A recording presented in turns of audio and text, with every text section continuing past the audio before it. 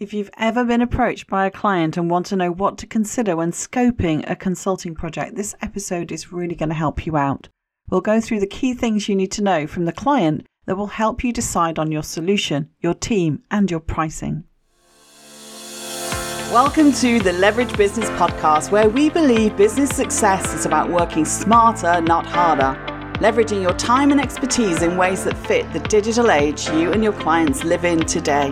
I'm your host, Jay Allison, author of Leverage Consulting in the Digital Age and founder of the iSuccess Business Academy. And every episode, I'll be sharing insights into how you can apply the power of leverage to grow your consulting, coaching, or other expert services business and create true freedom and independent success with mindset, marketing, and money model breakthroughs. Because when you get leveraged, the sky's the limit. Let's go for it.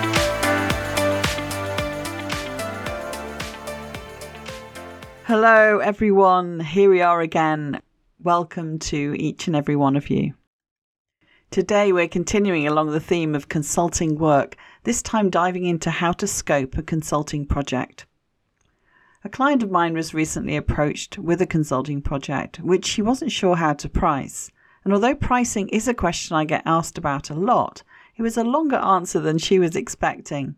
And as we talked through her prospective client's goals, I shared my process to scope and price consulting projects, which I broke into 5 steps. So it seemed like a good topic to turn into a Q&A with Dr. J episode. Scoping a consulting project's all about understanding the client's goal, the outcome they want, and then being prepared by doing your research. Remember to go to the episode show notes to find this episode as an article. So while listening, you don't have to write anything down. It's all there for you, as and when you need to refer back. Go to leveragebusinesspodcast.com to get to my podcast page, where you'll find all the episodes listed, and links to the show notes are from there. So here we go. The 5 key things are needs analysis, timeline and budget, deliverables and plan, proposal and pricing, and getting to an agreement. And we'll go through each one in turn now. So number 1, needs analysis. You want to enter the initial conversation with curiosity. I start with a landscape type of context analysis to fully understand where the client or the organization is struggling and why they reached out to me. At the very beginning of the process for scoping a consulting project, you're in discovery mode. In fact, this may be your initial free strategy consult name. Mine is an exploratory call or strategy discovery call. Simply asking questions and using active listening can help the client clarify their goals and feel understood. In your first meeting, your main aim should be to let the client explain their context and needs, but make sure you start with a bit of rapport building to ground the relationship. You might ask, what prompted you to reach out? What's the challenge about the current situation? What are you scared of right now? Or, what's keeping you up at night? What would success with the project look like to you? You want to ask open-ended questions and provide real-time support. What I mean by that is to ask clarifying questions and reframe the challenge where necessary. And to do that, you need to use active listening. Because at this stage, the conversation is all about understanding their business and eliciting needs. You don't need a whole history or masses of details at this stage, just a high-level view. And this is not the time to be telling them how great you are or what experience you've had. That will be clear just by asking good questions. You want to engage in what they share, both in the business and in them as individuals, and as the person who is most likely going to be championing or leading the work. Be reassuring and enthusiastic for what they're looking to achieve. It goes a long way that they see you as a partner or collaborator, not just hired help, or someone that's going to be judging them somehow. You should also remember to reflect back what you're hearing to see if you've understood correctly. Don't assume that you've got it. The client gains so much just hearing their challenge or problem conveyed back to them and can clear up any nuances. Propose what you see as the client's main needs to check understanding of what they say they need help with. After this stage, I focus on visioning questions, which encourage the client to imagine their best case scenario. The questions are all about highlighting what's possible and allow you to understand exactly what the client needs from you as a consultant, so you don't have to fathom it out if your proposal isn't accepted. Visioning questions sound a bit like this. What would be possible for your business if all of these challenges were resolved? In the context of this project, what's your ideal outcome? If our partnership went perfectly, what would be different at the end of our time together? So the second key thing is that you really need to get a sense of their timeline and budget. Without these, you can't move forward. At a certain point on the call, you'll need to find out the timeline and budget, and there are many ways to approach this conversation. Sometimes I use a pre-survey before the scoping call in which they answer a question on project timeframe and project budget.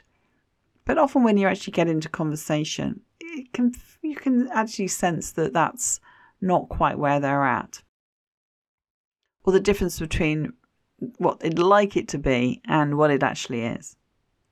On the scoping call, you can get a better sense of this timeline, asking them about it from a strategic point of view, and even create urgency. For instance, by asking, what are the drivers for the project? How soon does this need to happen?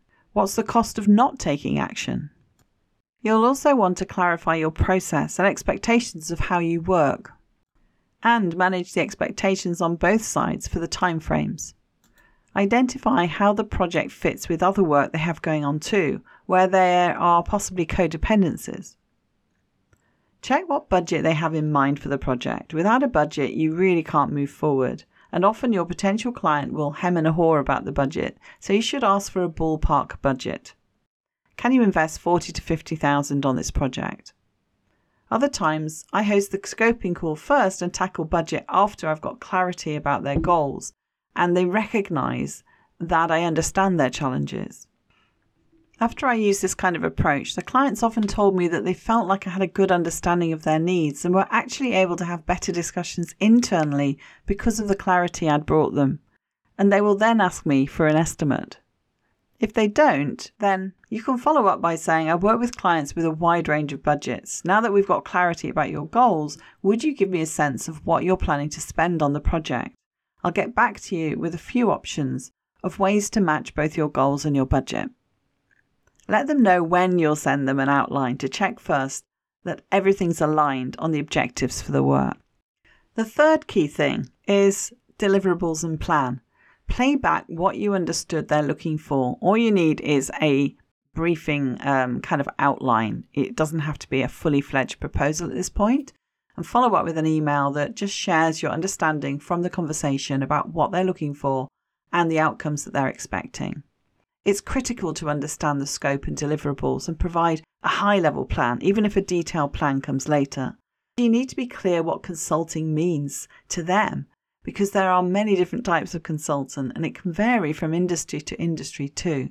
But even the same type of consultant can go about their process a little differently. So you can't always make assumptions that they know what your process is. If you fail to clarify these things, you'll probably experience what we call scope creep, where it's not been clear where the boundaries of the engagement or project lie, and what's an opportunity to do more but outside of scope for the current project. Deliverables from consulting or advisory assignments are along the lines of a detailed report with observations, quality testing, areas of improvement and/or key recommendations. And while this is an output in terms of it being a report, the outcomes or gains come from the organisation implementing those recommendations, making the improvements and realising the benefits. Is going to happen not immediately. It's going to happen either in the short, medium or longer term, but rarely immediate. That's very different to deliverables from an implementation project, which are much more tangible in the immediate sense of what gets done, what's put in place for the client. This is your opportunity to demonstrate that you fully understand their challenge. Here's the kind of email I would use at this stage for sending the outline of the deliverables and plan. Remember, it's not a full proposal at this point. This briefing offers a preliminary outline for how we might work together on, in brackets, the challenge, to check we're aligned on the objectives and vision for the work. From here, we can shape it further and add more details and a high-level plan. Based on our conversation, it sounds like you're most interested in and then enter activity focused on removing the problem or the pain point. With this situation resolved, whatever that would be, it will ensure, and there's where you say the ultimate goal or solution or gain. Through our work together, we'll, your usual process, build out the following, list the deliverables. We can talk more about how much support you want through the process. For example, if you want us to carry out these specific tasks versus offer more oversight to the implementation team who will be doing the work, then you can ask, how does this sound? I'm excited about this project and to talk more about how we could work together. Let me know in what format you need a formal proposal to be submitted and any threshold budgets for procurement purposes that you think we should be aware of. Tell them when they can expect a full proposal from you and what form that needs to take. And that's it. Close with your normal sign off and email signature. So the fourth thing is the proposal pricing. And you notice that I've actually left this off until now. But what you want to do is give options that align them with cost benefits. Send out in document form, attached to an email or by post, whatever is in the client's requirement and in line with their procurement policies and procedures that you identified in this step before. We call this a letter of engagement. It's the formal proposal that sets out the above, adds any additional details the client provided or asked for, and includes your terms and conditions, the agreement. I always advise providing 3 pricing options for the prospective client to consider. When you give a client 3 options, you give them greater discretion and buy-in to the process. The lower tier, this price is the one that reflects what you know their budget is. It's the no frills option, just the very basic version of the project or the first stage of the work. Mid-tier, well, this is the optimal price for you and includes all of what the client said they wanted to achieve in the time frame set. You're trying to guide them to this option. And then there's the premium level. And while it's always awesome when a client comes in at the highest tier and wants the full works, this option is primarily there to help make the mid-level option look reasonable. You can use a cover letter to recap on the outline, since not everyone who needs to see the proposal wants to wade through the full thing. They want the key bits, like an executive summary, purpose, deliverables, and price. So a 3-tier approach also works well for them to get a clear sense of what they're actually getting for their money. A cover note is also an opportunity to point the client in the direction of which option you think makes most sense. Usually the middle one is the most popular. This approach can work really well in your favour, whilst serving the client's needs more fully too, assuming you're not overselling them what they don't actually need. I've had non-profit clients who are super price sensitive, and you'd expect them to always stick with the lower tier that matches their budget. But because you took time to build the relationship and the trust through the scoping process, they often take the bigger scope because they know they need help with all of it. So they feel confident to commit to more than just the basic project or the first stage. Now, the 5th key thing is pretty obvious and straightforward, but critical nonetheless, and that's getting to an agreement. Ensure you follow up and remain flexible. Once you've submitted your proposal, and I advise you to indicate to the client when you'd expect to hear back. Some companies even go as far as to say this proposal is valid for 7 days or 30 days. I don't do that, but what I do say is I'll drop them a line in a few days to see if there's any questions that come up after reading through the proposal. And I make sure I do follow up in a few days, and I usually offer to A, hop on a quick call to address any queries, and B, arrange for a meeting if there are others involved in the decision. This brings me into their internal discussion and decision, and it becomes an informal pitch that usually feels very collaborative. Quite often, if it's not about the actual scope or deliverables or project plan, what comes up is when someone in the decision-making process on their side isn't seeing the need or urgency or isn't feeling the value for money. This is a chance to help the sponsor of the project make the internal case or to consider again the budget or scope of work. You don't want it to become a pricing discussion so much as a cost-benefits conversation. It's about aligning what they want with what it costs to deliver it. You can take bits out as long as they see the impact this will have on the value in results terms. So that's it. 5 key things to determine for scoping a consulting project and winning the client. Needs, timeline and budget, deliverables and plan, proposal and pricing, and agreement. I hope this is helpful. And again, remember to go to the episode show notes to find the article version where you'll have the transcript all written down. In every one of these steps, your goal is to shape the project for best value and make sure the execution is aligned with the strategy to give the project the maximum chance of success. That's you being in service to your client as well as to your own business. So for this episode, that's all from me, and it's been a little bit of a short one, but I think it was packed with really juicy stuff. So I'd love to hear from you whether or not this is helpful and what else you need in this area. Ciao, ciao for now. Thank you for listening to the Leverage Business Podcast. Want to create leverage in your business? Did this episode provide some insights and ideas to be thinking through? If so, subscribe so you get alerts when the next one's released. If you want to learn more or would like help and support with building a leveraged business that achieves true freedom for you, then head over to jallison.com/podcast to find all the resources and links that go with this show on my website and to join our iSuccess community. And if you're enjoying our content, it would be great if you could pop into Apple Podcasts or the app you listen from and leave me a rating and review. Everyone makes a difference to improving our rankings. So thank you if you've done that already. I appreciate you.